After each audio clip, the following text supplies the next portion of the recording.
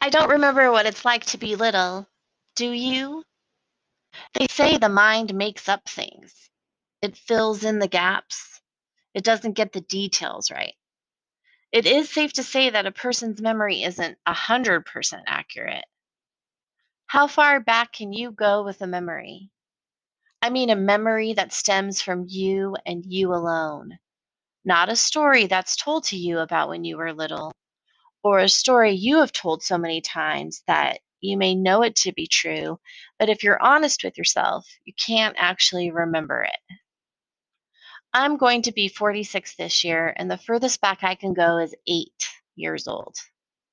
I remember being bullied one day after school. A group of kids in my class gathered around me and threw me in the dumpster. I got myself out and cried all the way home. The next day, I told on them.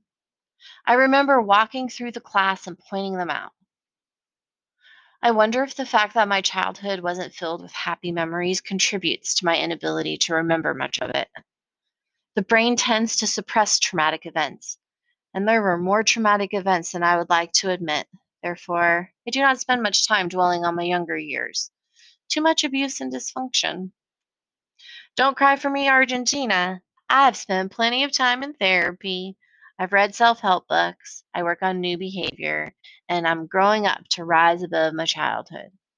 I would like to think that the dysfunctional cycle stops with me. I don't have children. I'm the only person in my family to graduate college with a bachelor's degree. I put myself through college, part time. It took 10 years. I speak another language, etc., etc. All that matters is I'm happy.